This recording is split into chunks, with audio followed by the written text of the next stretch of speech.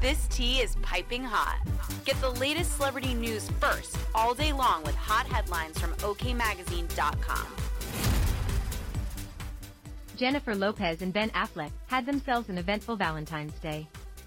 After getting fresh ink to make their love permanent, Jennifer 2.0 stepped out for a romantic dinner date on the loved-up holiday.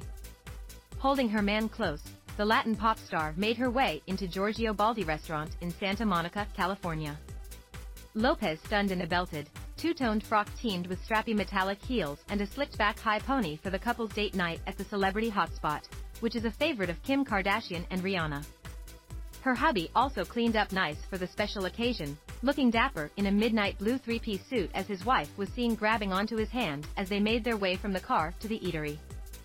The rekindled flames Valentine's Day marked their first together as man and wife, having said "I do" 2 times over the summer following their reconciliation 1 year prior. To really honor the day of love, Lopez revealed she and her hubby of 6 months got complimentary tattoos, hers of an infinity symbol located across her ribcage that appears to have the names Jennifer and Ben written in cursive. As for the A-list actor, he got 2 arrows crossing one another with the letter J above the crossed arrows and the letter B below. The mother of 2, who shares 14-year-old twins Emmy and Max with ex-husband Mark Anthony, debuted their new ink on Instagram, writing alongside a carousel of old and new photos of the lovebirds, "Happy Valentine's Day, my love." Lopez and Affleck first dated in the early 2000s but broke up in 2004 after calling off their engagement, in part, due to the media frenzy surrounding what should have been their special day.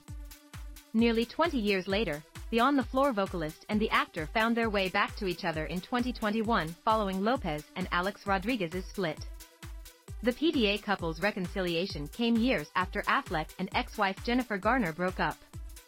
After their divorce was finalized in 2018, the Gone Girl star, who shares 3 children with Garner, moved on with his Deep Water co-star, Ana de Armas.